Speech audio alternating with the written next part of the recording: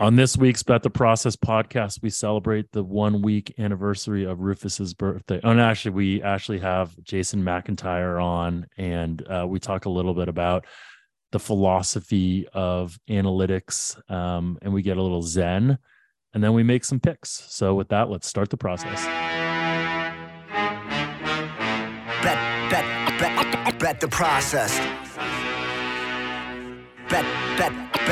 Bet the process. Welcome to the podcast. Bet the process. It's not that typical cookie cutter nonsense. If you came just for picks, you're in the wrong place. Find a tout with the narrative to make a strong case. Instead of blindly assuming a team must be tanking, we're looking for the edge in Massey Peabody rankings, crunching all the numbers in a simulated system that break down the data, analytically driven media coverage of sports gambling. Welcome to another episode of the Bet the Process podcast, where Rufus is fresh from therapy, so he has Rufus Peabody, who is a professional sports bettor, the most feared sports bettor in the world, and Jeff Ma, who is the least feared. What am I? I don't know. The most feared craps player that I know. Yeah, something like that. And you're not allowed to sit down at blackjack tables. I'm allowed to sit, but I'm not allowed to play blackjack. Which seems like the best part about sitting at a blackjack table. They don't generally like people sitting and not playing because that. Were you there that day that we had our Vegas guys trip and we were playing craps, and I hit the features as a shooter? Yeah, and I said they don't make movies about losers. I remember that. That was great moments in Jeff Ma gambling history. That was like a 10 out of 10 from a douchebag moment for me. Oh, it was huge. It was it was great. Huge for me. Okay, so we were just talking about something I think that's near and dear to my heart, which is almost like this idea of we've talked about this before, about this idea of if there were a philosophy around analytics, what would that philosophy be, or what would the psychology be? And my line has always been that like little things make a difference, because that's sort of like the whole analytics thing, somewhat of an optimization problem that you're trying to solve for. And you were saying something different, right? Which is ultimately that everything it should be thought of in terms of probabilities. Yeah, think in probabilities, not in definites. Basically, thinking in definites is thinking in narrative. Give an example. Give us an example. Okay, and so I think, and actually, what I was talking to my therapist about was sort of, he was talking about how I'm so good at this in my professional life, like about applying it to like more of my other things in my life. But let's say you're going to the airport. Okay, let's say I'm in New York City right now. Let's say I'm flying out of Newark or something like that. I have to figure out what time to leave to get to the airport. I'm going to Uber. Let's say if I could Uber, I could take public transportation. Uber tells me it's going to be a 30-minute drive, but that is, if you say, okay, it's going to take me 30 minutes to get there, it's going to take me this many minutes to go through security, like, that's looking at it the wrong way. That's the mean of the distribution of how long it'll take you. It could take you a lot more than 30 minutes to get to the airport, depending, there could be a car crash. There could be more traffic than anticipated. There could be a really long line at security, so it takes you longer than anticipated to get through that. So what you need to think of is the sort of the distribution there. And so when I decide, if you want to make sure you're not going to miss your flight, you're going to have to leave really freaking early. And so it comes down to, I guess, what is the cost of missing the flight, and how much time are you willing to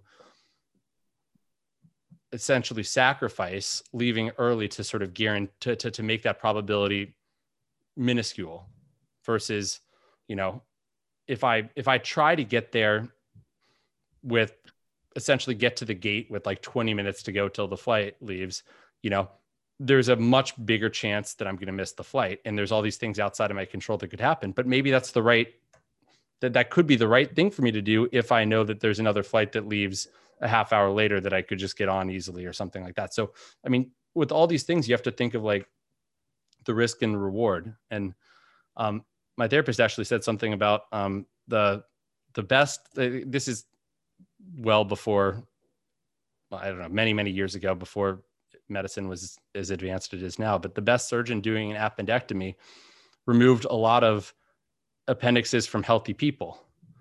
because the cost of removing a healthy appendix is very small compared to the cost of somebody of not recognizing appendicitis, not removing it, and somebody dying as a result. So with all these things, you sort of have to consider what is the uncertainty in this, and what is the sort of risk and the reward. What is the Well, I'll add one thing. Cost of a false positive versus I'll add one thing to this though, right? Which is ultimately around incentives. So the doctor has an incentive to remove the appendix, unfortunately, right? They don't get paid for not removing an appendix. That's a good point too. I mean, that's again, like what do you aim for in terms of the amount of time that you arrive at the gate before the flight takes off? It honestly, it depends. It depends on where I'm flying out of. So if I'm in Las Vegas, I have a lot more of I'm a lot more confident in terms of, like, I guess that sort of time window that it'll take me, to get to the gate is much narrower. Well, you have, I mean, there's also fewer uncertainty, right? Like that's exactly what I'm saying. There's less uncertainty. There's fewer things. Fewer uncertainties. Whereas if I'm going to the Newark airport or any of the, New York airports leaving from Manhattan, there's a lot more uncertainty for me. Well, also, if you go to an airport that you've never been to before, exactly, that's where it's like the uncertainty is huge. So it's interesting though, because I definitely don't think about the idea of willingness to miss a flight. I think I've only missed from a planning perspective. I think I've only ever missed one flight before, i.e. like I just didn't plan enough time. That's only happened once. So I would say that from an optimization, I'm definitely leaving some money on the table in terms of, like, the cost of missing a flight in most of these situations certainly is, in aggregate of all the times that I've arrived too early, I'm still losing this game probably. But there's also so you have to think of the cost, not just as the cost in time, but you have to think of like sort of the cost emotionally and the cost to your well-being of having to reschedule things too. So I think that's why people are so risk averse, and there's people that get to the airport really early. I tend to not get to the airport as early, and I also tend to not miss flights, but I've had probably more close calls, and having a close call, there can be some stress there. And so that's negative life EV too. So I don't know. I love thinking about things like this though. And just because it's clearly like thinking in probabilities is, I think, it should be, it's applicable in your, everyday life and everything you do. And yeah. Okay. Let's talk about the most tilted moment of the week for you. I know what mine is here because I just got on a roll. And mine is a little bit of somber moment, right? And that tilted moment is when I found out that Cheetah had melanoma. I don't know if you saw this on Instagram, and obviously, I actually haven't talked to him. I know he's on his way back from England right now, or from London. I'll probably call him over the weekend and find out how he's doing and whatnot. But yeah, he's a deep friend of ours, a deep friend of the show's. What's interesting is I was talking to our common friend Eben about this, and he mentioned that one of his friends, was like, "Oh my God, I love Preston from Bet the Process." So like kind of equating Preston from our show. It was kind of cool. But anyways, we our prayers are with you, Cheetah. We are hoping the best for you, and hopefully we'll have you on soon with some good news and a report in on how you're doing. But we love you, man, and we hope all is well with you. I agree. I'm glad. No, sorry. I don't know how to follow that up. I don't know. The awkwardness scale for you unintentionally is at an all-time high. Okay, what was your most tilted moment of the week? No, I'm glad they caught it early. Well, we don't know anything yet, so let's keep. I just saw what he said, so let's not jinx anything. So I guess for me, for me, the most tilted moment, I guess, was probably the fact that I got strep throat, and I got it after I had my had my throat had been feeling sore, and I assumed it was basically that it was going to just clear itself. I got it from a friend who I knew in Vegas who had gone to the doctor and just they said it was viral. So I'm like, okay, I clearly got it from her. I'll get over it. And like I wasn't getting over it, so I finally went to urgent care and I had strep throat. So I've been on antibiotics the last like 9 days or something like that, whatever it is, maybe 7. But that was kind of tilting because I basically had a week not feeling well and then a whole nother week where I have to like be on antibiotics. And so got it. And then Kurt Kitayama didn't ship it for golf. That was not. You had Kurt Kitayama, huh? Oh yeah. But I thought you said you bet some Rory, right? Spoiler alert. A little bit, but we had a lot on Kitayama. That would have been a biggie. That would have been. Yeah. Who is CJ and why does the CJ Cup move from the Summit in Las Vegas to South Carolina? I think it's a Korean company. Yeah. But it was at Summit in Las Vegas last year. Yeah, right? I think that was because of COVID and stuff still. But it was the CJ Cup was at 9 Bridges in Korea for a few years before that. I always associated it was the CJ Cup at 9 Bridges, but there were some Korean players in the field that are not PGA Tour players. And so I think there's some sort of, I don't know what the deal is with that exactly, but I mean, you want to see a strong event this week, the Butterfield Bank. I know there's like the field is pretty weak, right? Can I bet Denny McCarthy? Denny McCarthy is the top guy in the field. Is he the favorite? Followed by, according to my numbers, longtime favorite love-hate relationship, Patrick Rogers. P-Rod. P-Rod. Thomas Dietrich is like, I think the second highest or second lowest odds, the second favorite. Yeah, I was like looking, I was like, man, Thomas Dietrich, I make him like 55-1. So I don't understand the Thomas Dietrich love in the market exactly. This is like when you didn't understand the Max Homa love and see where that let you. Yeah. He proved me wrong. Yeah. He's definitely a better golfer than you thought he was. Well, he's become a better golfer. He was a better golfer than you thought he was at the time too. I think he's become a better golfer. I didn't think a lot about Max Homa at that time. Okay, so when you're going to sleep, no. I do want to do a quick little intro to our guest this week. We're going to have Jason McIntyre on. He's going to join us in a second, and I think this was one of the most difficult interviews that I've ever done and ever prepped for because amongst our listeners and our demographic, I think J-Mac is a controversial character. And I actually think he's, as I mentioned a bunch of times in the interview, a nice human. So don't feel the need to trample on a nice human. But clearly there are things that he does and says that we have disagreed with over time. And so we try to guide this conversation in a way that's constructive as to the level of conversation that we have about the idea of how mainstream media or how general sort of like talking heads talk about sports betting. And especially when they aren't, I would say, super knowledgeable in the area. And so we're going to sort of present this to you guys. I think would love to get feedback on this in terms of if this is something you guys want more of, because there's certainly other people that we can have on. I think that would come on and have this debate with us. And on the back end of this, I think Rufus and I will talk a little bit about our reaction to the interview itself.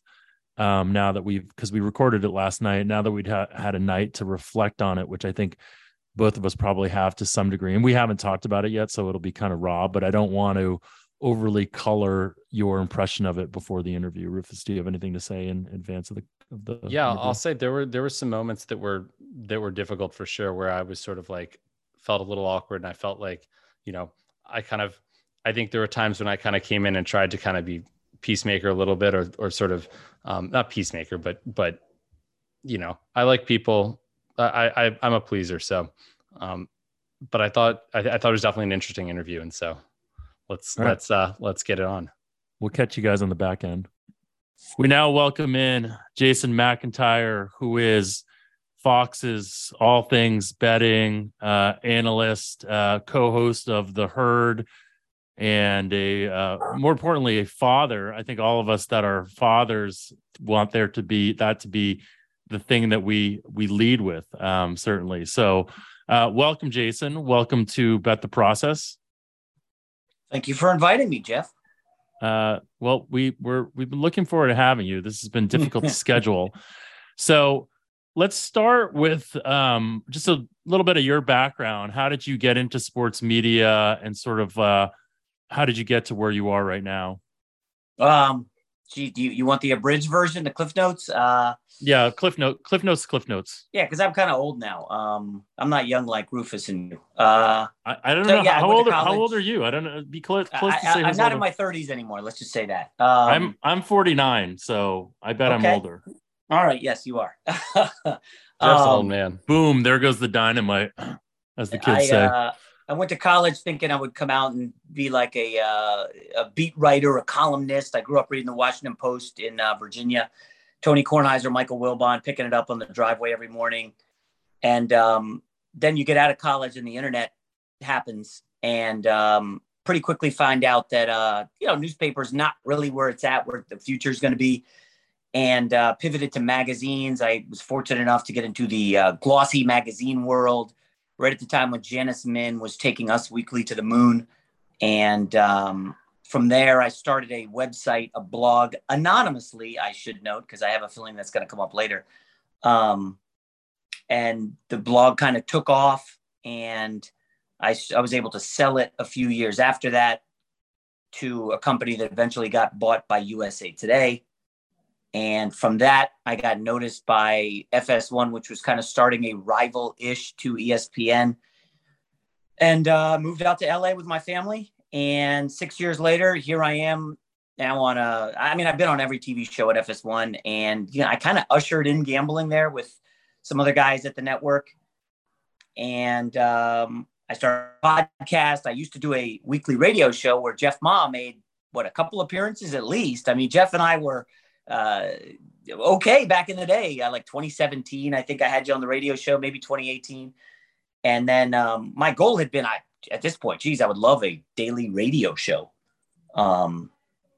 And it didn't really materialize, but podcasts were popping, and I had started one at Fox. They didn't really know how to monetize it at the time. So they were like, that's all right. We're not going to do it anymore. A gambling podcast. This was like 2017, 2018. And so I started a daily podcast for iHeartRadio, and we do a lot of gambling on there. And now I'm on The Herd. And I guess that's kind of my sports media background, if you will. So how did you then become a sort of sports betting expert? Expert. I love that term. Everybody's a sports betting expert, huh? Well, I mean, if you don't qualify yourself as one, that's great. I mean, what would you call yourself? Because you're out there talking about sports betting. You said you kind of like started this sports betting thing, ushered it in at Fox. So if you're not the expert, you're a pioneer, or you're at least being purported by Fox to kind of be an expert, correct? I mean, you're the one using the word expert. I don't think I said that, but essentially, when I was at Fox at 2016, 2017, they had gutted the entire digital team. I don't know if you guys remember reading about it. Jamie Horowitz, they did this pivot to video thing, and they stopped doing stories on Fox Sports. And, I had been doing gambling at the big lead back in 2007, 2008. We would do weekly NFL picks. It continued after USA Today bought it. And I'm at Fox. I said, guys, why don't we do a weekly gambling video? We're pivoting to video away from the written word. So I would do NFL picks and college football picks, breaking down the games, talking about the lines, and they were pretty successful videos. So we started to do more and more of them. Eventually, gambling becomes kind of big in mainstream media. Fox goes bigger, ends up doing a TV show with Cousin Sal. Who else is Todd Furman, Clay Travis. I appeared on there, Jeff Schwartz, a bunch of guys went on there. And then they scuttled that show, I think, a year ago, but they still did streaming shows. I would do them with Colin Cowherd, Sammy P. I don't know if you guys know him, Jeff Schwartz, a host of guys. We would do basically weekly gambling videos, breaking down the games and the lines, talking about them. And they were extremely successful. The videos were terrific. And so gambling. So by what metric are you saying that the videos were successful?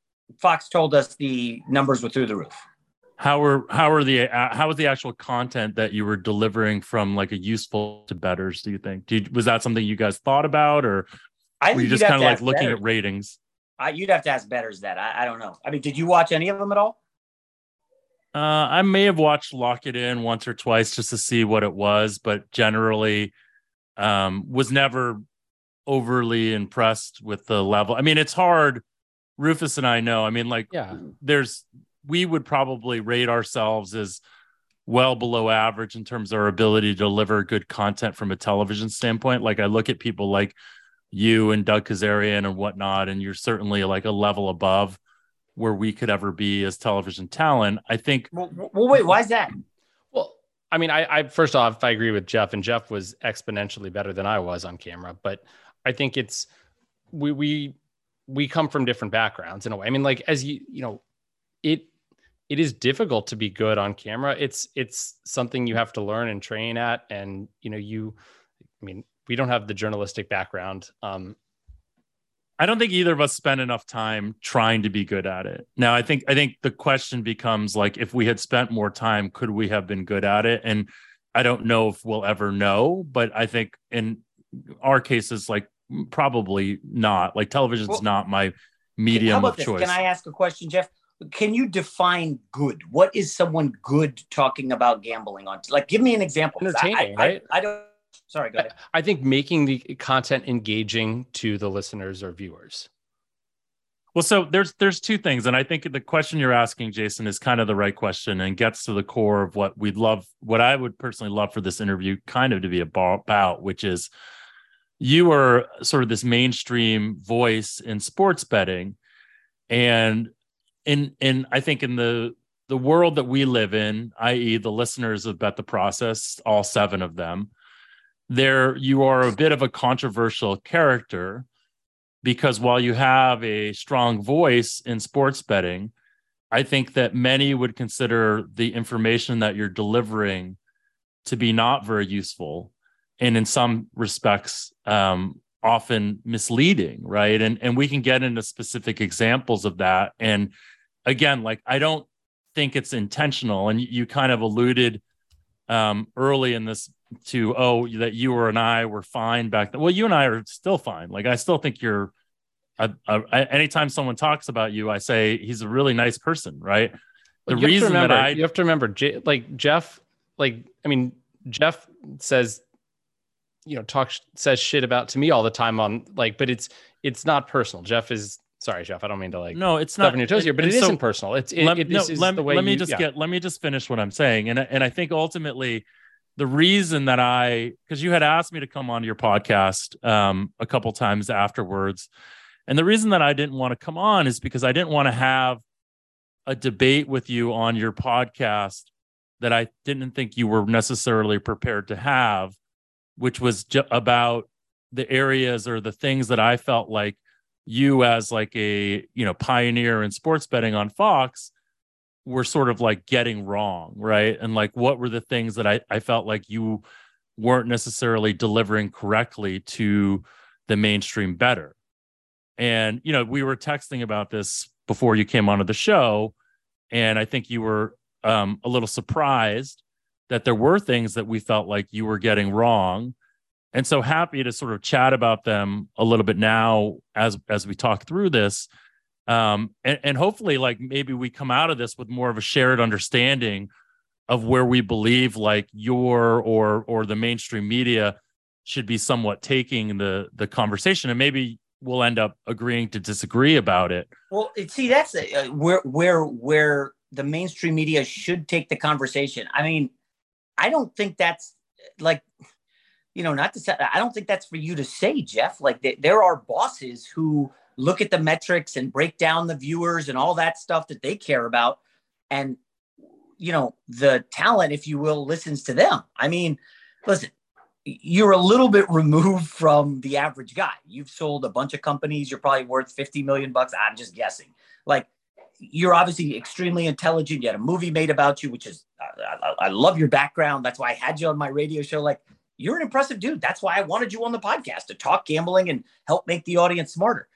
But this idea that you think like any one or two mainstream guys can suddenly say something, and all of a sudden everybody's going to get it. I don't know that applies, but I do want to answer or try to answer your question. You seem to think either I'm doing it wrong or Doug Kazarian, somebody you mentioned, is doing it wrong. Let's start here. Who on TV is doing it right? That's a really good question. And that's no. But wait. But that is not the point at all, right? The point is not that everyone's doing it wrong. So why bother? I agree with you. No. I didn't say those that. people aren't doing it right. I think we all. But Jason, and I agree with you that I am certainly not in any position to tell the world what is right for mainstream media. What Rufus and I are entitled to do is talk about the content that we would like to deliver to our 7 listeners on Bet the Process, right? And as part of that is we've never taken a sponsorship dollar for the primary reason that we want to be able to control what we talk about. So we have ultimately the right to deliver the content we want to. And yes, 100%. whether we have the right to judge other people's content, we can discuss that. But I think in our ivory tower on Bet the Process, we have the right to do that, right? Yes. And so I want to follow up that too. And I want to say that I do think Jeff and I are in a unique position in the fact that we both have been in a position where we had to deliver content that wasn't under our control exactly. We had to do things the way bosses wanted us to when we were at ESPN. And we both felt that I think it was challenging, both in terms of the TV side, but it was also challenging to sort of deliver the message we wanted to deliver and have it be entertaining. I would agree 1,000%. I mean, Rufus, I know you've done this. If you go on TV and try to mention DVOA, for instance, or net yards I'm not going to per mention play. DVOA. But fine, I know you're above that, Rufus, obviously. No, I'm just joking. EPA, you try to mention you guys know you mention any of that stuff, and the viewer channel, or it's going over their head and it's irrelevant to them. Yeah. And I know you know that, Jeff. And I think we can both agree it is a challenge to, as you said, educate the viewer. The same way that what's the CNBC guy, Jim Cramer. Jim Cramer puts on a show that everybody in the financial world blasts. Oh, this guy's a clown. He's a goober. Yet millions of people tune in. All these sheep watch him, and Jim Cramer's on top of the CNBC financial world, right? Okay, let's kind of go unpack that then, because that's a good segue into the next set of questions, which is like, do you think that you are qualified to give betting advice? Well, I hate to answer a question with a question, but what do you need to be qualified to give betting advice? Is there a written test that you got? I know at FanDuel, I did a show for FanDuel, and they made you take a test before you went on air. That's really cool that they actually do that. Honestly, I think that now I don't know if they do probably that should be a minimum basic. What was on the test? Dude, it was like 2017. I barely remember what I had for dinner last week. But it's a show with Lisa Kearney, guy Dave Weaver, who's a pretty nice guy. A couple other people rotated through there, and I was okay. Well, I will was tell on a you, test? Oh. and let's all go one by one and try to do this quickly. But a question like. A great question is okay, go ahead. What I was going to say is, why don't we say what we think qualifies someone to give betting advice? And in my mind, what qualifies someone to give betting advice is that they've actually made, they've had to basically stake significant worth of their self-worth, or what, not their self-worth, but their worth, their net worth on a game. And they've had to sort of originate thoughts around like the right side, and they sort of understand the process by which people should use to make positive expected value bets. That's in my mind what it takes.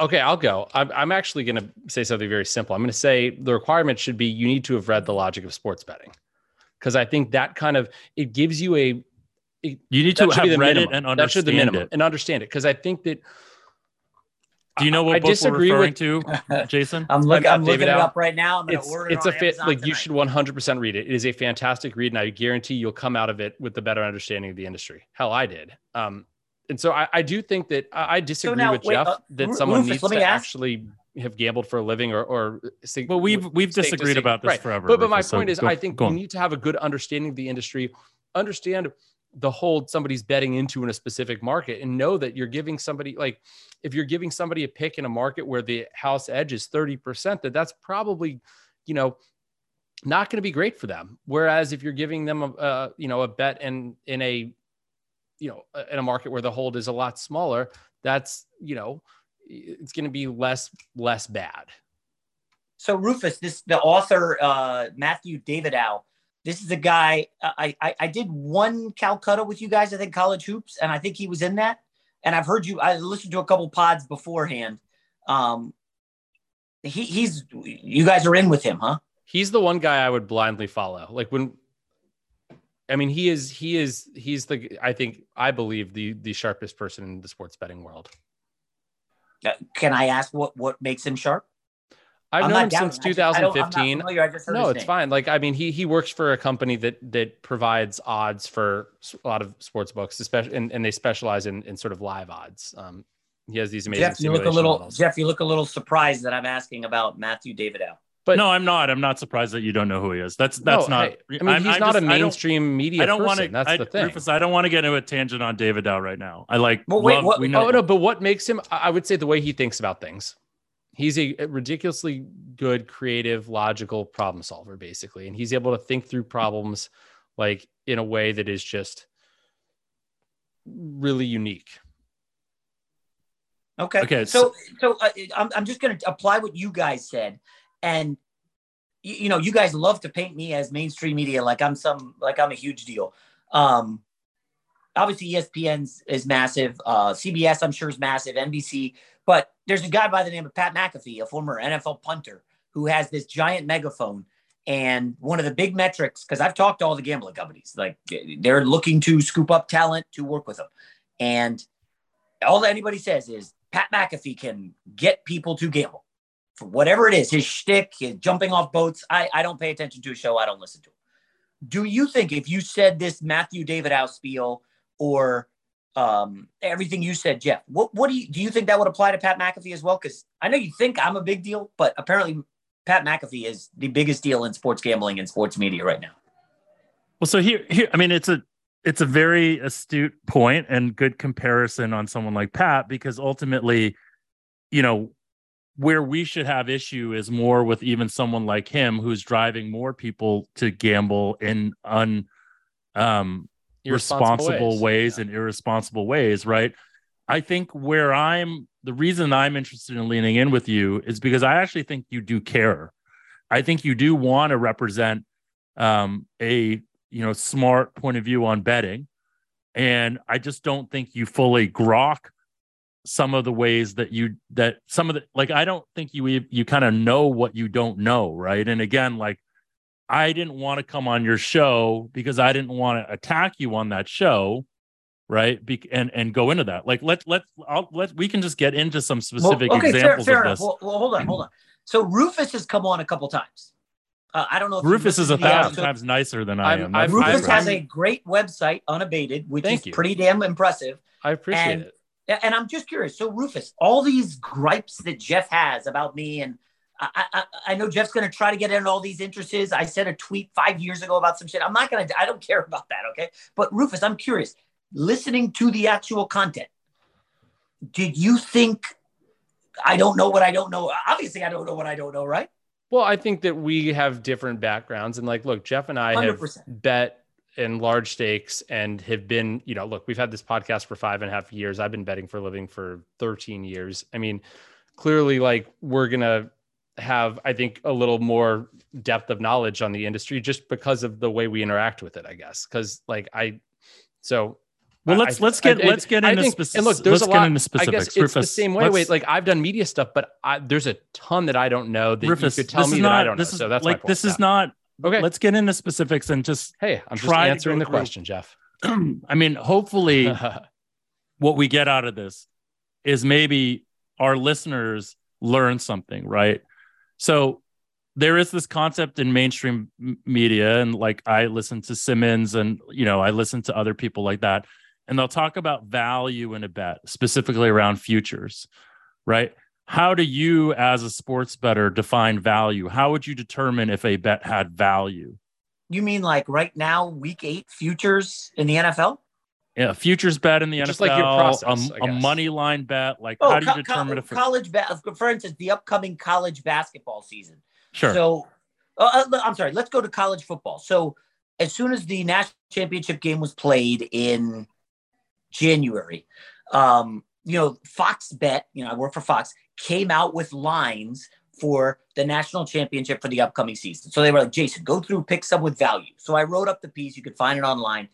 And one of the teams I picked was USC. And I think I could be wrong. At the time, they were like plus 8,000. I wrote them up. All these people scoffed. I said, God, listen, they got Lincoln Riley. Don't be shocked if he brings all his Oklahoma guys over. And all of a sudden, of course, USC has a great run.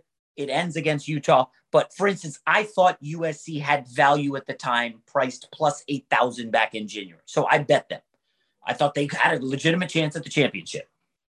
And it's obviously not going to happen, but I will go down saying at plus 8,000, there's value in that because come, I don't know, September, what were they, like plus 1,600, plus 18, something along those lines. Saying- so for me, I thought I perceived value in USC way back in January, and I'll do that for college basketball, which is coming up, and I love the NCAA tournament.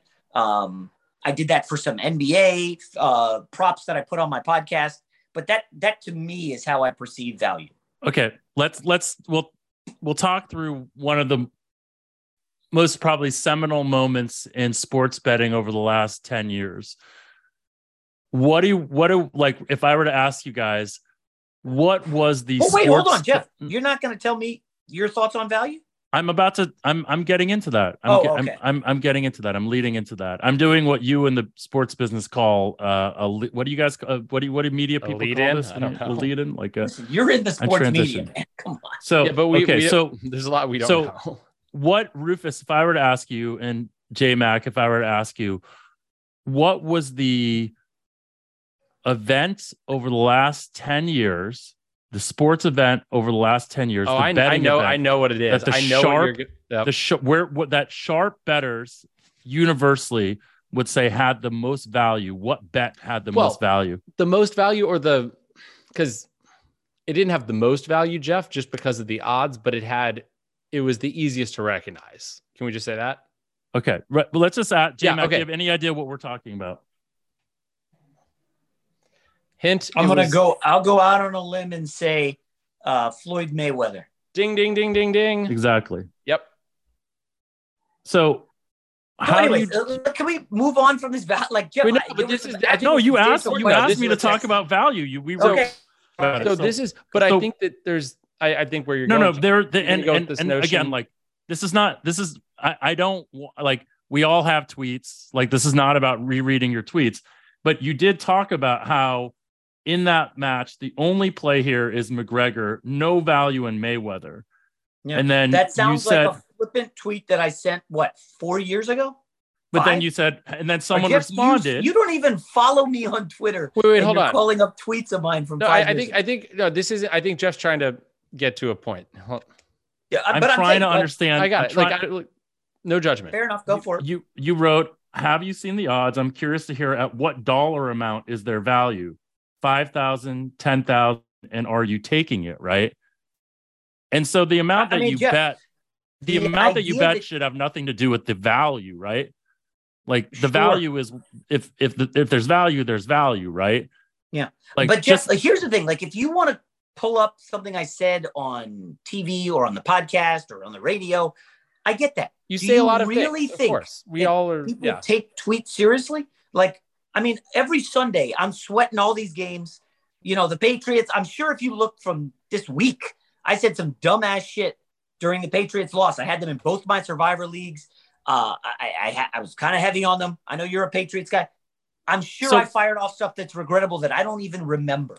So Jason, so let's forget about this tweet then. How would you then react to this again, right? But again, Jeff, I'm not going to sit here and have you ask me. No. If 5 years ago, Jason, if you reflect back to that fight, how can you think I remember a tweet from 5 years ago? No, I'm not talking about. You remember the fight. You remember the fight. We're not talking about the tweet anymore. I remember the fight. Yeah. Okay. We're not talking about you. We're talking about probably the biggest bet fight over the last 10 years, and you're the seminal, pioneer in sports betting for one of the major media. How would you go back and look at that now? Do you have a different point of view? Do you think that well, I just told you, but I just said Mayweather, right? So you think like a lot of the value was actually on Mayweather in hindsight? Yeah, Jeff, I don't want to sit here and talk about a fight from 5 years ago. You wanted to talk about advancing the sports media and it's making it a better community. I don't see how that applies to a tweet from 5 years ago. It's hopefully understanding what it means to have value, right? Do you understand now that value has nothing to do with how much someone bets, right? It has to do with what the actual odds should be versus what odds you can get. Does that make sense? Yeah. I mean, I do think there's a lot of people that are, well, in the sports betting media space that are like conflate value with like getting like something being a long shot. Right. Because it's like, oh, I can get it for cheap. It must have value, but things can be expensive and have value too. I could buy I don't know. I can't come up with a good example. Okay, how does this apply to making sports media on TV better? No, I think because right now, if you value and when they conflate value and price, I do think that's. I mean, long shots do not always have value. I mean, people are like, okay, this parlay has value. Okay, it's a Rufus, 6-leg parlay, and it's a 50-1, right? I mean, Rufus, look, you're a big golf guy. Is there a golf tournament this weekend? You could call up some odds and point out and give an example of this price versus value that Jeff wants to get into. Yeah, I mean, oftentimes the thing is in betting on golf outrights, like it's a futures market. Everybody's a plus money. Everybody's a significant plus money, except Tiger Woods in his prime when he was going off at like even money in some events, and even then there was no value there. But in general, I mean, I had a small bet on Rory McIlroy to win last week, and he was the favorite, but I thought that he was still a little bit underpriced there. So. The question again is the conflation of value versus price. And I do think we can't have every mainstream media person on here, but there often is a lack of understanding that just because something is a long shot doesn't mean it has value, right? Or just because something has, high negative odds for the whole concept of no safety or no overtime in the NFL in the Super Bowl. That's for a long time up until, I don't know, relatively recently, Rufus. I mean, how many years? But there still is value on the no safety. Historically had value, even though it's a very ugly bet if you lose, right? And there's not awful bet to make in terms of it's called a cliff jumper for a reason. If you lose, yeah. J-Mac, do you understand that conversation at all? And again, if it doesn't have to be told in the lens of your tweet, but it's an easy way to enter into the story. How do you think the sports media, CBS, Pro Football Talk, whoever, should convey this topic that seems to be getting under your skin?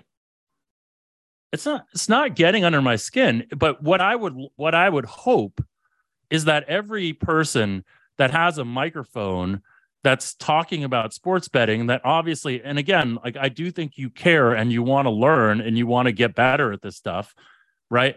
Has the ability to understand that, again, I'll go back to the Mayweather situation, that just because he's minus whatever 400 or 800 or whatever he was, minus 450, that can have tremendous value, right? And, it doesn't mean that you should always look for the long shot or the underdog to get value. That's probably a bad lesson for a sports bettor to have. And if our mainstream media personalities are espousing that, it's not a great thing for again, us to perpetuate. That's all.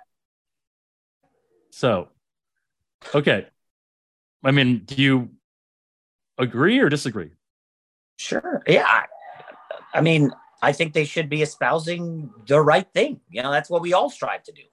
I mean, podcasters, radio, TV, everybody. Right? Right.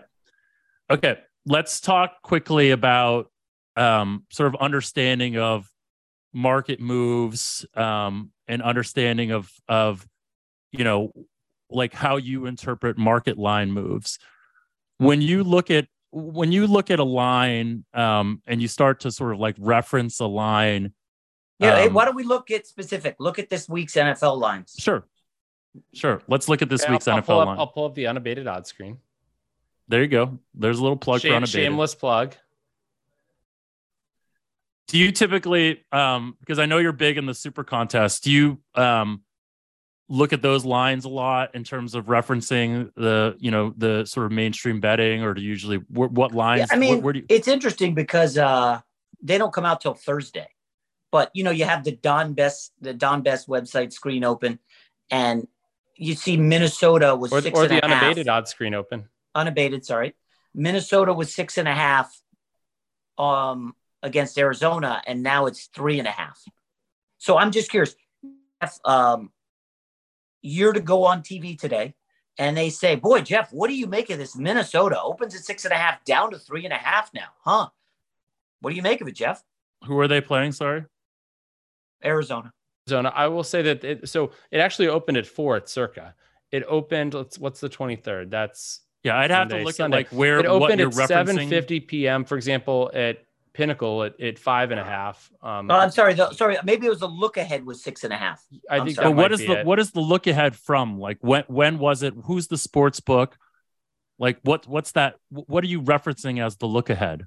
Let me go here. Oh wow! Actually, with the unabated odds screen, I could see the look ahead like back. So the Don Best opener has 6.5. Superbook down to 3.5.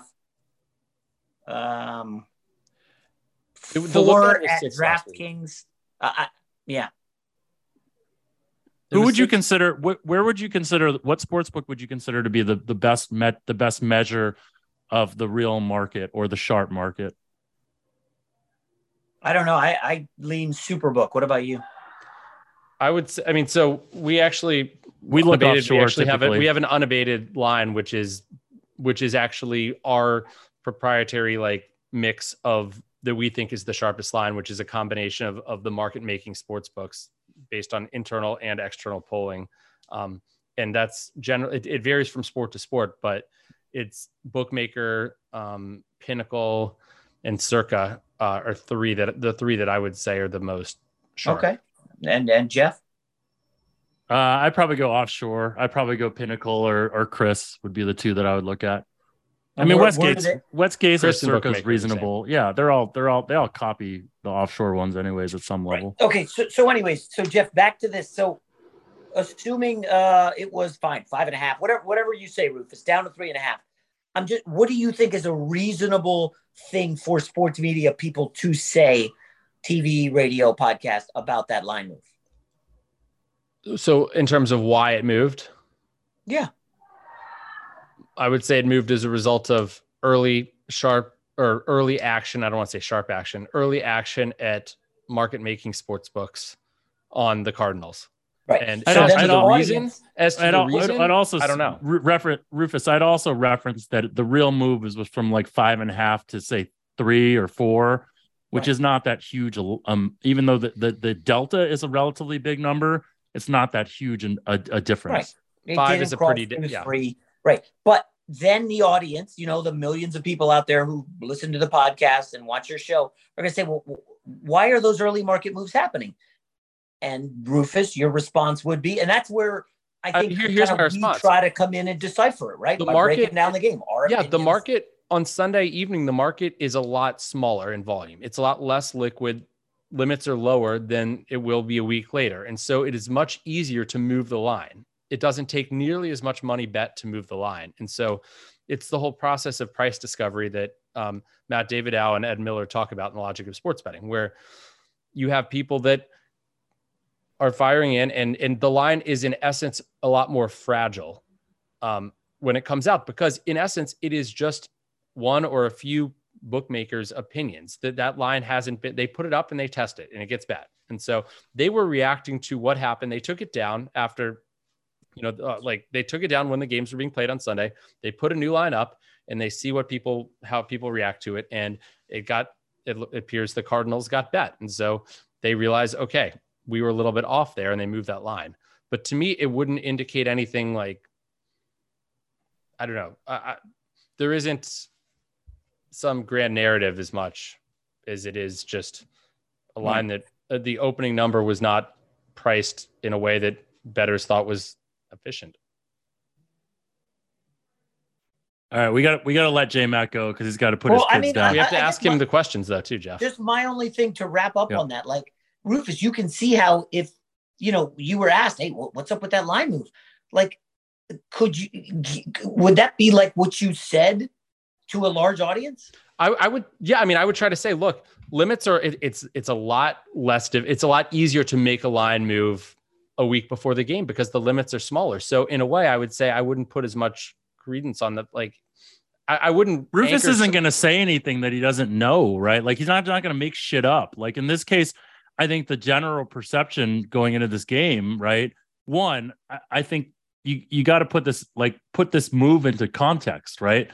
It sounds like a lot, but early on, numbers that it's going through, it isn't not nearly as much as we'd say. And the look ahead line 6.5. I don't know where we're looking at that. Look where how far ahead that was. No, it was 6 last week at what was it? Bet Online. It was 6 last week, and I think Jason, I think you mentioning the look ahead is an interesting thing, and you can say, okay, look, this moved, but like because Minnesota had the week off, but the Cardinals played. I don't even remember how they played last week. Yeah, I guess what I'm trying to get at is like the audience wants some sort of context around the game, and I know it's all baked in the line, and they know a lot about the game and the players and the coaches and the schemes, and Minnesota off the bye week, but I think the audience wants like more context of like, Jeff, what do you think about that game? So wait, can I ask you a question, Jason? Jason, can I ask you? So let's say, I mean, I'm going to compare it to something in finance. Let's say Apple's price goes up $5. I don't even know what Apple's trading at right now, but let's say it goes up 5% in a given day. Like if you were Jim Cramer, what would you say if you had to comment on that? And I mean, in a way we create these, I mean, there's a gazillion reasons it could have happened, right? 100 million. We don't know. And I think it's kind of the same with line moves. You know what it was, Rufus? More buyers than sellers. There you go. You know what it was? The reason. It was Cardinals bettors than Vikings bettors.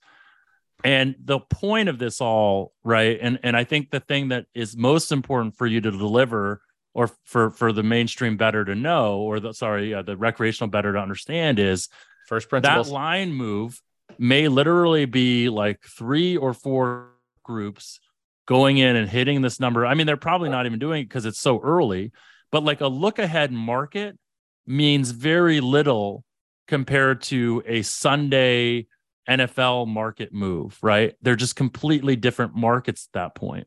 Well, a look ahead line, the limits are minute. They're teensy. And so you could make an argument actually that people they're anchoring to this look ahead line too much. The books were.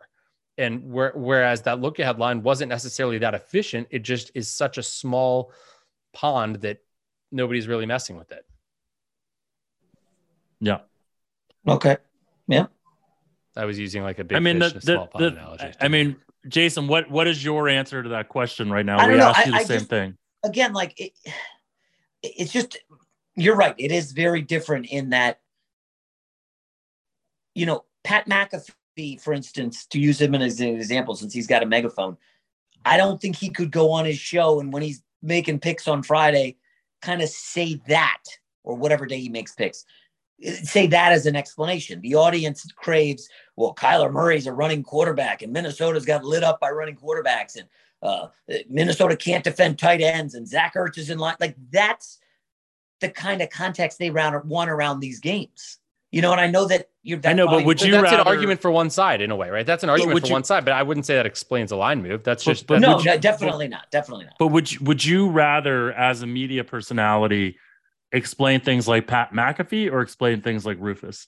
I think there's a happy medium where you can blend the two. I would hope there is, because that's where the largest audience is, in between the hardcore numbers. I don't agree. I think it's the hardcore, the big audience is much closer to Pat McAfee than Rufus. Right, but if you can find a way to say things, yeah, but until you lose a shit ton of money with Pat McAfee, which is what everybody's doing. Sorry, go ahead. But that's okay. So that's really the issue, and we I don't know how much more time you have, but like we have like a few questions we need to ask you that are like sprint questions. Yes, I know the final 7 questions. Yeah, the final from each one from each of our listeners. But we can have the last debate before we have that, and that comes down to this responsibility of mainstream media versus the sports books to actually want educated bettors. We were kind of debating whether the mainstream media had a responsibility to sort of like help bettors understand betting better and basically lose their money slower. And then you brought up the point of the sports books, which I think was a good one. But I think the main issue for me, at least, is when those two get completely blurred. And in a case where, I mean, Fox bets and, Fox itself, and there's a whole conflation of the sports book. It's like these vertically integrated media companies where the bottom of it is commerce, which means betting, right? So there's no one really that it's just like a pass the buck to me. Like no one feels there's responsibility to actually help bettors learn more or be better. I mean, I get that, Jeff. You've invested in a ton of companies, right? I've invested in some. I wouldn't say a ton. Right. No, he started. You started companies, yes. Yeah. You started companies. When you're asking people to invest, they're doing their homework. They're researching the shit out of you and the company and the products and the market.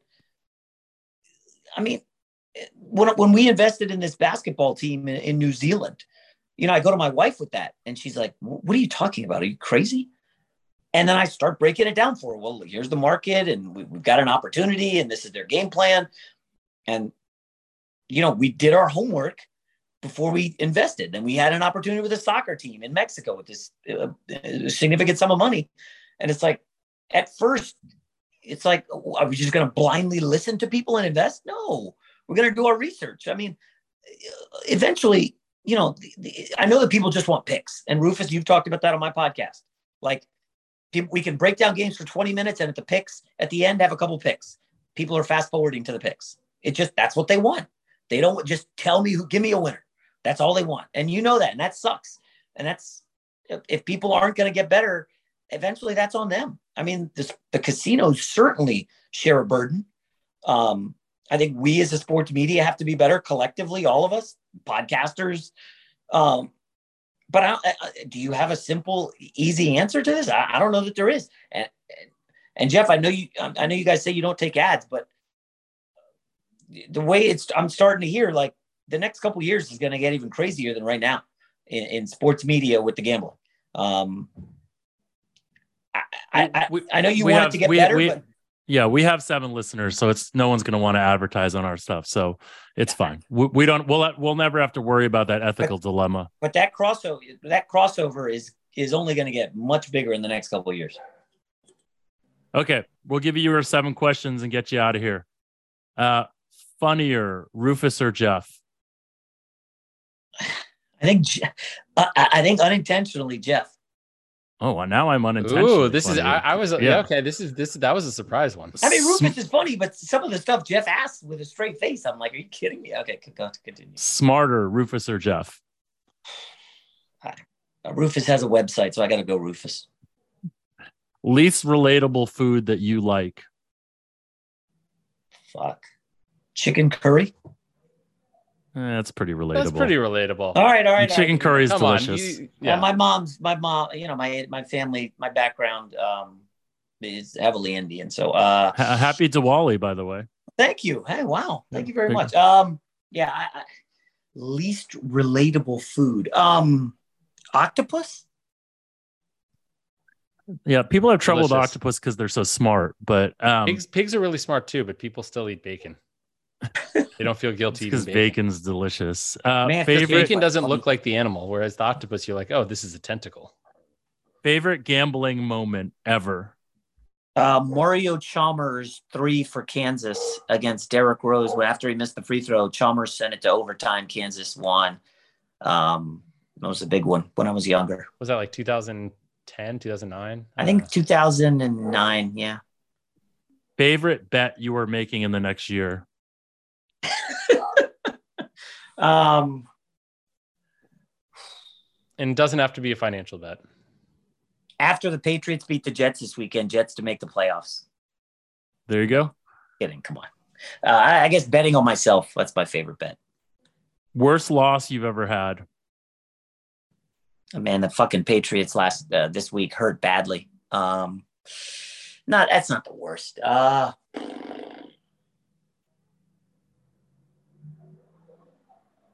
You didn't bet any money on Mayweather on McGregor? You know what sucks is you remember all the losses way worse than the wins, and I can't come up. I'm almost done. I can't come up with a really, really bad loss. That's good. That means you're gambling responsibly.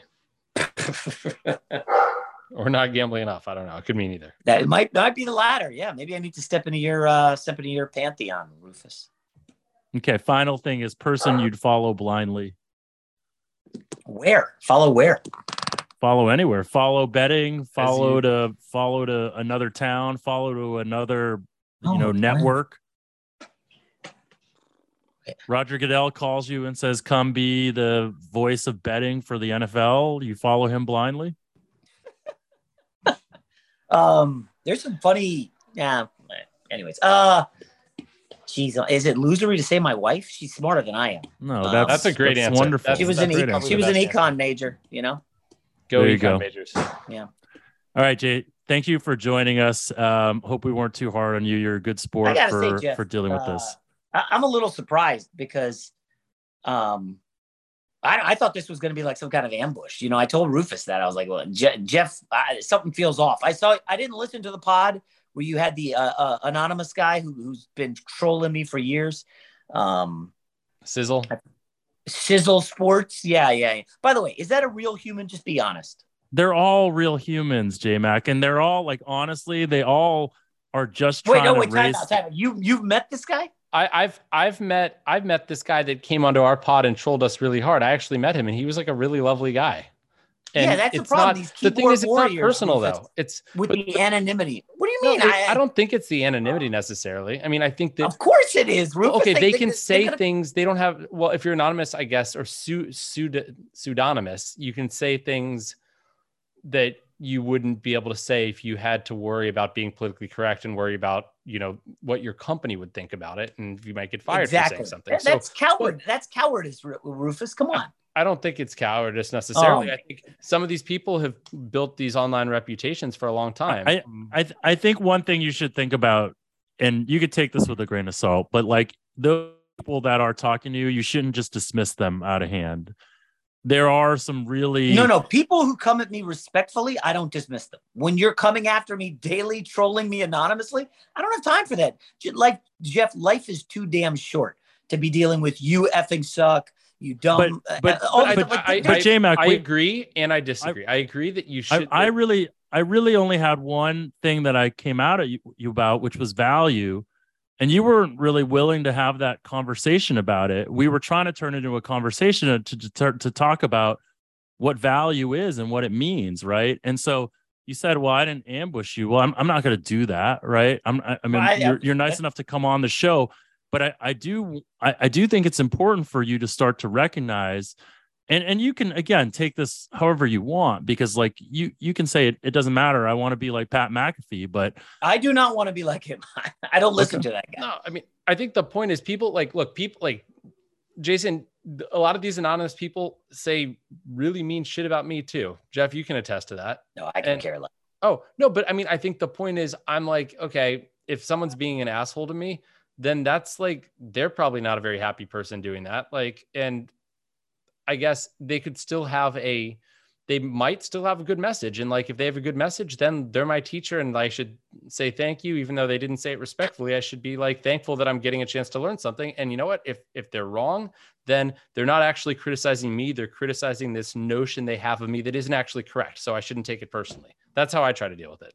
Yeah, Howard Stern hyped the shit out of this book, The Four Agreements. Oh, it's an incredible book. Yeah. So I read it. I got a copy of it. Don't take anything personally. And I don't. I just block the guys instantly, so I don't need to try to get worked up. Because Rufus, as you know, it's kind of tough to just absorb this. Like, there's never been a time in the history of the world where somebody could MF you that easily. Yeah, but I mean, think about this. All you can control is yourself and how you react to people. There's always going to be people doing shit that you can't control. No, Rufus. There has never. No, I agree. There never has. Where you walk down the street and somebody just yelled, "You suck, you piece of shit." Dude, I've been on TV for 6 years in LA. I've never had one guy come up to me and say, "Dude, you're the worst. You stink. You're terrible." I know. I'm sure I'm not great, but not one person has done it. And maybe that'll happen. But like, people are so much more empowered with this anonymity, and it's going to get worse when now Elon Musk taking over. I agree, but Jason, like, I think for me, having to, like, my journey of having to deal with, like, as someone who really cared about validation and people liking me, having to deal with criticism and taking it personally, like, has helped me on this journey to learn to, like, be okay with who I am and to not, like, to realize that all I can control, just like in betting, all I can control is my process with betting. All I can control in my life is how I react to things. I can't control what other people do. And there are going to be, no matter how many people you block, there'll be someone else that comes back and says something, and it'll get in front of you. So I think the only thing you can do is say, you know what, okay, that's their opinion. Like, well, yeah, the cool thing, you know what, I know inside that I know that I'm a valuable human being, and that's no matter what somebody else is going to say about me, that's not going to change that. I mean, the cool lovely wife who's an econ major and kids and all that. Right? Yeah. At the end of the day, they love you no matter what. You go home. I got to go put my kids to bed in a minute. Yeah. We got a dog. I got the wife. We got out, like, I'm not, you got a good life. Twitter's for fun. I dick around. I probably say some stupid shit that, Jeff called me on, the tweet, whatever I said 5 years ago. And then I say every Sunday when I'm watching the games and sweating them and getting way too into it. Anyways, but yeah, I would say, Rufus, once you settle down, get the wife and kids, these irrelevant people on social media will matter even less. All right, man. Thanks for joining us. Thanks, guys. Sorry to ramble. Okay. See you. Appreciate it. Bye-bye. So that was our interview with Jason McIntyre. And as you guys can tell, I was doing my best to try to be a good steward. I think our friend Sizzle will probably be mad at me. Yeah, Jeff, I think you're going to take it from both sides, probably. Yeah. We probably will, because I think that there's people that wanted, I think, as you said, Sizzle wanted you to go through all these tweets, but I don't think that would have gotten anywhere. I really don't. I think Jeff, the way you approached it was good. And I think it's kind of a no-win situation, because I think ultimately, what we were trying to get at with him, not that he was oblivious to, but I don't know if he really cared about it per se. Like, when we talked a lot about the idea, like, I had a bunch of questions that I had listed, and it was hard to kind of get to them. One of them was just simply like, are you a winning bettor? And I feel like if I had asked him that, he would have said something like, well, what define a winning bettor, right? And like, I think there were just going to be more questions on questions. And ultimately, I think what my goal of having that interview was to sort of create a dialogue around sort of the idea that the mainstream media, or the people that'll have a lot of the distribution at this time, are not doing a very good job sort of educating bettors or even understanding bettors. Like that conversation that we had where he asked the question about, okay, so, the market in the Vikings game opened at 6.5 down to 3.5. What would you say to that? Right. And that, now that I've had a minute to reflect on that question itself highlights so many of the, challenges that I think that people face in understanding even something as simple as the market. Because, one of the criticisms that people have had on him is using sort of the Superbook contest lines as any kind of gauge of, right.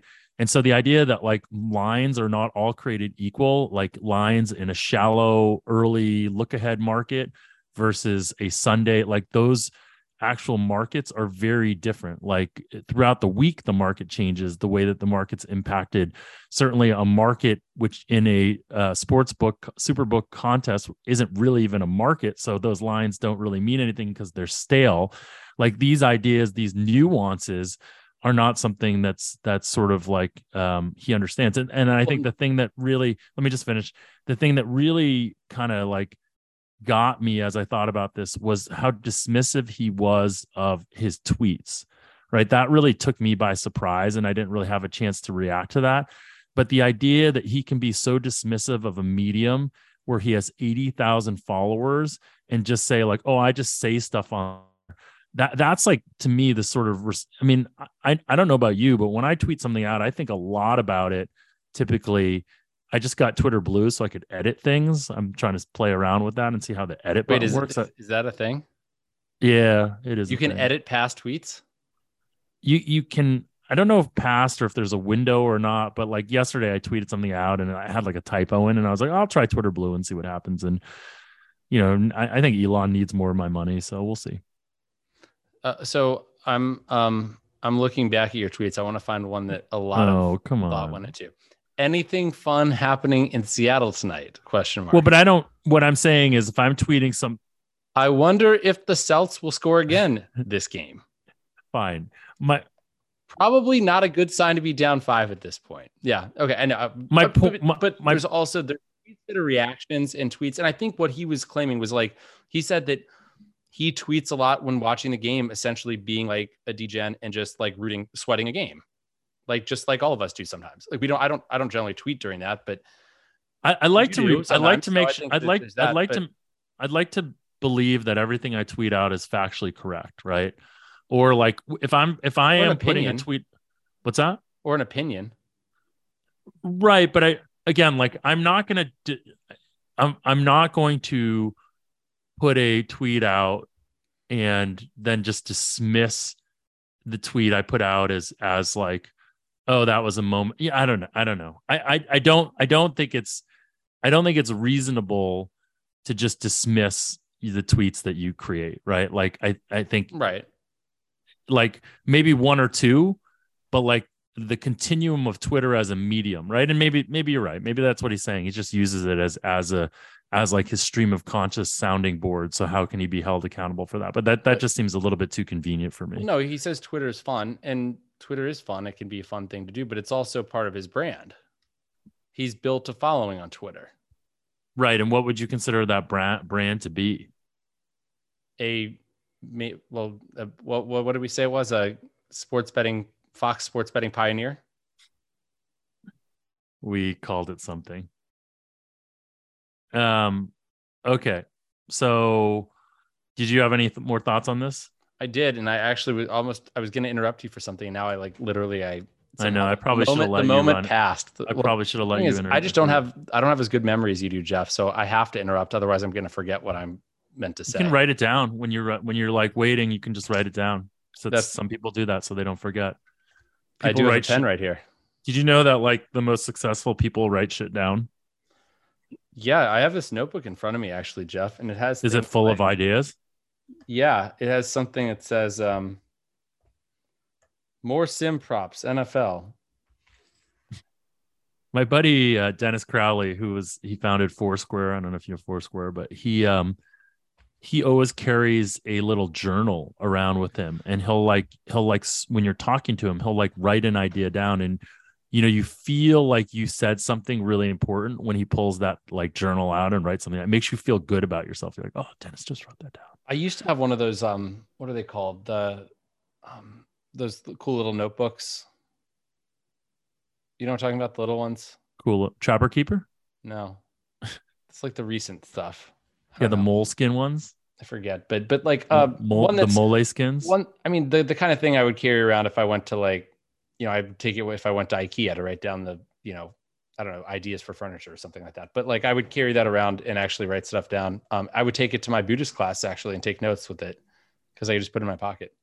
And I will say early in my career, Jeff, I used to have notebooks filled with ideas because I was just afraid I was going to forget stuff. I would wake up in the middle of the night and had some idea about modeling double plays for a baseball simulator, and I would have to write it down. So, okay. There you go. It's useful. I mean, I don't know how often you go back to it necessarily, but I do think the act of writing it down has value, as well as I will say the notes I've taken at Buddhist classes, I've gone back to a lot, and they've actually been really useful for me. So actually professionally, tangentially, but. You want your question of the day? Sure. Let's get to it. This is from BPO Nation. They're actually pretty active with us. So hopefully at BPO Nation, where does Rufus think he will be in the betting space in 10 years from now? That is a really, really good question. And I honestly have no idea. That's not a great answer, but let's just play it out. Okay. So I think that I think this is worthwhile time to talk about your little like archive thing that you found. We didn't talk about it last week. Oh, my archive. Oh, the pros and cons of a career move in the end of 2015. Yeah. So I think that there was a time when I didn't really realize where my alpha came from, I guess, or what my value add was, because it's certainly not pure math, and it's certainly not like being a great coder or anything like that. I'm a hack coder. I think it's ideas and the way of thinking about a problem. And so I think that I would like to be in an area where I can essentially be thinking more and actually implementing things less. So I don't know what fewer implementations of things. I don't know what that translates to exactly, but I also think that I'm someone that likes new challenges. And so I don't imagine I'll be doing the exact same thing. I would ideally, I would have some betting stuff that I'm still participating in, but it's running on autopilot without me. And there's people pulling those, what's that saying? Pulling the strings? The strings. Yeah, that's what people pull. I was like I was going to say pulling doll? the ropes, but I'm like, you don't pull the ropes, you pull the strings. For a big marionette doll, maybe you do. That's a good point. Yeah. So I think I mean, where were you 10 years ago? Where were you 10 years ago? And where did you think where do you think you are now compared to where you were 10? Like, you know what I mean? Like if you go back 10 years ago. Thinking about walking away from this back in like 2000, I remember talking with my friend Kobe back out in Vegas and being like, it was like 2013 or 2014. No, not Kobe Bryant, different Kobe. He has two B's, Kobbe, but about walking away from it and just, he said something to me that resonated about that. He thought that I was afraid of failure. And I was like, no, I'm definitely not afraid of failure, but I totally was. Interesting. And so I think in a way because if being afraid of failure is essentially being afraid that you're not actually good enough and that your success has been kind of lucky or it won't translate to other things. And I will say I can't work as hard as I used to work. I don't have the same drive to be able to put in the extreme hours, and I was talking with a friend of mine who's CEO of a company that's doing quite well, actually. But he's my age and was basically saying that we had lunch today. He was saying the same thing, that it's like our brains don't work we have more knowledge, but we can't work as hard. It's a lot harder to get things done now than it used to be. So I guess I hope I'd be in a role where I can think more and work less. Work fewer. But where I was 10 years ago, I was certainly like, I think what I'm doing now is a lot more similar to what I was doing 10 years ago than I thought it would be. I thought there'd be probably more change than there has been. Yeah, it's interesting. I've added without subtracting, which I don't recommend to people. Well, so if you think about, I have reasonable expectations for you and Unabated. I think that you guys are onto something. Like, I was obviously skeptical, and I think you're onto something there. So you might be doing more with that. Although that to me seems likely that would be a company that gets acquired rather than something you're still working on in 10 years.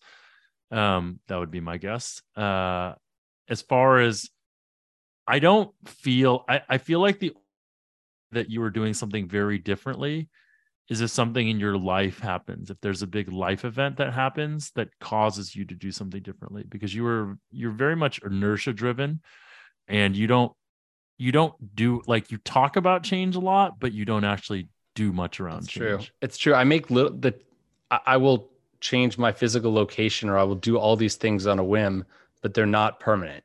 The permanent changes I am much more reticent to make. Okay. We'll touch on a quick other one, which was from the Diabetical. And he wrote, his name's Chris Jacobs, and he said, any thoughts on Wong teasers performing particularly bad this football season? And this was something that I know that Captain Jack responded to when Neil Greenberg put it up there. And this is, again, like you and I have talked a little bit about Neil. We've had him on the show before. Mm-hmm. He's a big fan of Unabated. He's a power user of Unabated. I know, but this is why I have a problem with him, right? He's actually like, he like put a tweet out saying, I crunched the math and Wong teasers, aren't performing well this year, blah, blah, blah. And it's like, so my answer to this would be small sample size variance. Oh, yeah. Like it's just, sure. Like that's the answer. Right. And so like having someone that's supposed to be like this smart analytics betting guy, saying, oh, I crunched the numbers this year and Wong teasers aren't working so well. Right, they're not working doesn't mean that they're going to continue to not work. That's what I'm saying. We were talking about this in an unabated meeting last week, because I've been sort of advocating for this teaser product that I think is going to be really cool, which you could, by the way, you can already do all this stuff on Unabated, but just essentially put it in a little bow in a way that's like easy for people, save people time on that. Like click this, click that, it say how many point teaser it is, what odds you're getting, boom. And it tells you, green check mark. Is this a good teaser? What's the EV? And then it'll check mark or an X mark by each leg. Like maybe the whole thing could be good, but maybe one leg is actually not good. And so I think that, but Jack was saying that I think the ROI from Wong teasers this year is like negative 40% or something like that. I guess that I don't know what odds that is. Jack was saying that, or Neil? Jack was that it's because he was saying, well, you know what, they've actually, because there was a lot more talk about teasers early in the year, but they've been performing so poorly. So now there's a talk because they're performing so poorly. But right. I think that, I think it's for sure small sample size. I think you have a lot of, underdogs have way overperformed so far this year. And so you have a lot of sort of the 7.5 to 9.5 or 7.5 to 8.5 point favorites that have not covered and lost outright. And so that's going to be driving it. And so, look, one football season is really, really small sample size. A half football season is even smaller, half of it actually. So what about a quarter? Is that smaller or bigger? That's also smaller. Okay. You got any more? Nope. Okay. An eighth? How about an eighth? Also smaller. I have that written down in a notebook. Okay. Let's move on to our picks of the week. It was unfortunately a loser again. I had Detroit plus the 7 because you talked me out of Kansas City minus the 2 at the time. I told you that or Detroit plus 7. Yeah, I also told you that I like Dallas too. I said, yeah. So well, but even I know, like whatever game script, blah blah. Who cares what happens? But like Detroit was going in to score a touchdown to take the lead in that game. I think pretty late in the third quarter, and they had first and goal at the 1 and fumbled. Right, that's a pretty bad turn of events in a game where you're getting 7 at that time and you're about to go. And I had a lot of Detroit second half, so we were both on the wrong side of that. I had Detroit second half also, so nice. But I'm 1-3, so whatever. And you are now 3-2. You had West Virginia, got boat raced. They did not come close to covering. They got boat raced. They got basically. They did. Yes. So should I go NFL or college this week is the question. I thought you said NFL didn't exist in your world. I'm not betting NFL sides, but I still no. You should stay with college. I like college because that gives us a little bit of like college flair. Yeah, and it's the stuff I'm actually betting. I'm gonna find the one. Well, I don't know if this is good or bad that I'm gonna give out something that you can get at a better price than I bet it. Because I think that's good because we say your shit doesn't have CLV, but it works. So well, we've gotten a lot more CLV lately this year because we're doing a lot more qualitative stuff and essentially filtering a lot more. So a lot more injury research, etc. I don't know. Do you think that that's good or not? Because like sometimes if your model doesn't have like injuries, it's like almost saying that the market's overreacting to injuries. In a way, yes, but being able to sort of analyze and say, okay, do I think the injury is worth this many points? It gives you you're doing this qualitatively in a way that like you're not necessarily the biggest expert to do.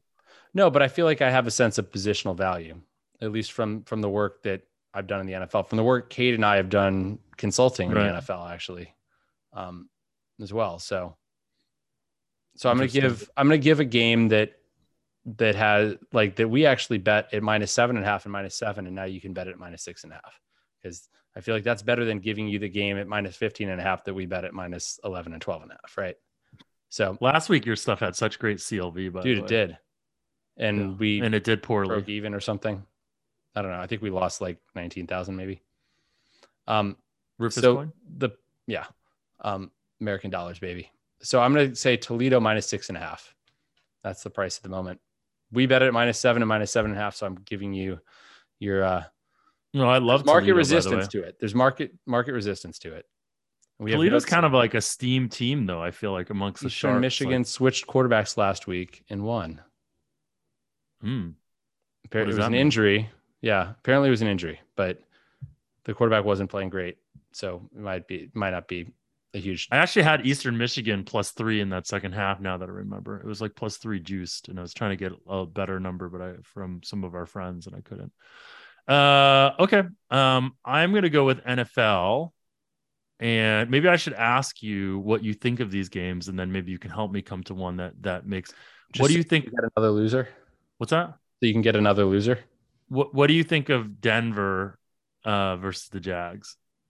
That's a London game. I know. I think that what do you think about the probability of Russell Wilson playing? I think he'll play.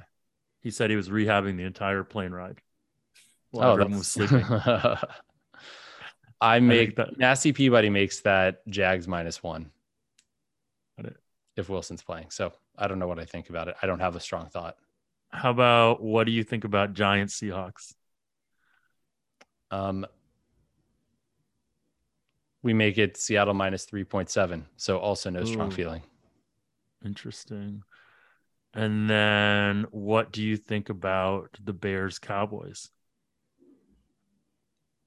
-9.4. So also no strong feeling. This is not exciting. Last one. The one we have a stronger feeling on is that one. Yeah.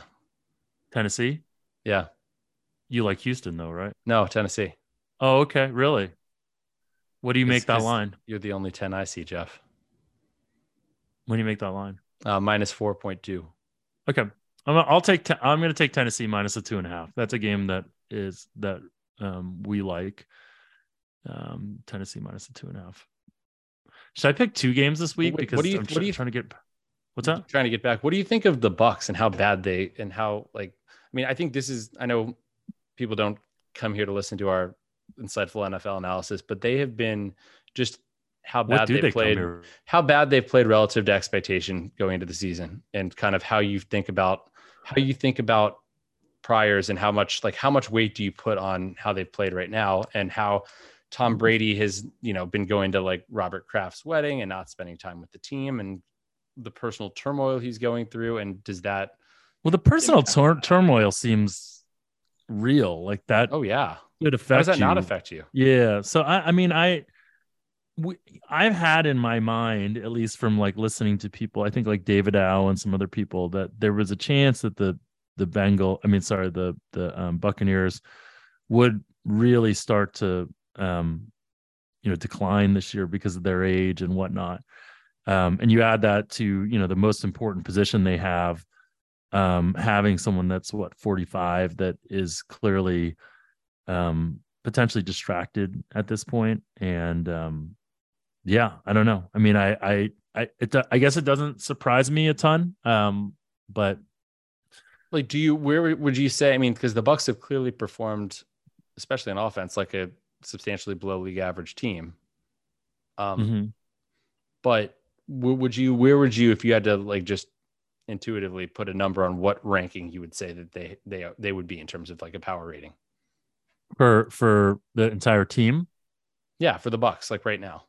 No priors? No, just no with priors. Like, what would you say? Would you say that they're like a 16? I'd say probably slightly above average, slightly below, slightly above elite? average. Okay. Slightly above average. What would you say? Yeah, we're still high on them. It's those are the priors, though, because right? the prior, especially on the quarterback. Can you take the priors away and see what you said? Where you have them ranked? Well, I would have them as a below average team without priors, I'm sure. Yeah, and it's something that, it's something. I mean, they had injuries at the beginning of the year. I mean, the problem is on the offensive line, I think, is the issue for me. And Brady just is not going to perform well with the bad offensive line. It's just like, there's just no way. I mean, the reason he was so good his first year in Tampa was the offensive line was insane. They never touched him. I mean, he's got a quick release, though. I mean, look at how many years he played behind a bad offensive line and made it look okay just because he has one of the quickest release times of any quarterback. I heard a story about Brady the year after or during that season. He was like sitting in a box at some game with Steve Young, and Steve was kind of like talking about how, well he was doing at his age, and Brady was like, Steve, you don't understand. Have you watched the games? No one ever even comes close to me. They don't touch me. Like he was like basically bragging about his offensive line and how like no one was getting to him, and that's changed a lot this year. So I mean, it'll be interesting, right? This is one of those classic things where like if Brady went out on Thursday and put up 350 yards and the Bucks look like the Bucks, would you be ultra surprised? No, probably not. And that's why I tend to think that the public is overreacting. We're overreacting. I think people overreact. I think, Well, we all overreact. Yeah, for sure. Yeah. But there's a chance that people are underreacting too. That's the thing. It's not definite. When again, back to what we said in the beginning of the podcast, like there are probabilities here. There's a probability that the Massey Peabody rating on Tampa is way too high. There's essentially a scenario where we are completely underreacting and this team is way worse than we think. And there's a scenario where we are overreacting and they're much better, right? I mean, yeah, we don't know. Okay. Make professional guesses based on numbers. I know you got a big date. I want you to be able to get print. I do not have a date. Uh-oh. Didn't happen? She's got a cold. Oh, COVID? Hopefully not. COVID-19? The coronavirus? Yeah. All right. We shouldn't joke about the coronavirus. Well, then let's call it a day for now. Rufus, is there anything else you want to say before we let people go? Hey, remember, by the way, everyone, to rate us on iTunes. And if you like this, I guess even if you don't like it, just rate it. But if you don't like us and you made it to this point in the podcast, I've got serious issues with your life and what else you could be doing with yourself. So hopefully if you made it, download, subscribe, rate us on iTunes. Give us at least you can actually stars. What would be fun is to just answer those questions of Smarter or Funnier, Rufus or I on iTunes, so we have a permanent record of it next to your that's because Jeff is like, Jeff, do we have a record of this right now? Because right now, Jeff, I think you're behind on both. So I think it's a blow to this whole thing is like a blow to my ego. I used to think I was both smart and funny, but apparently now I'm not as smart or as funny as Rufus. Fewer smart, fewer funny. It's fewer. It's all fewer. All right, man. Good chatting as always. See you guys next week. Crunching all the numbers in the simulated system that break down the data, analytically driven. Media coverage of sports gambling is pathetic. The bottom line is watered down. It seems like they don't get it. Puppet teaser, but the engine's running off unleaded.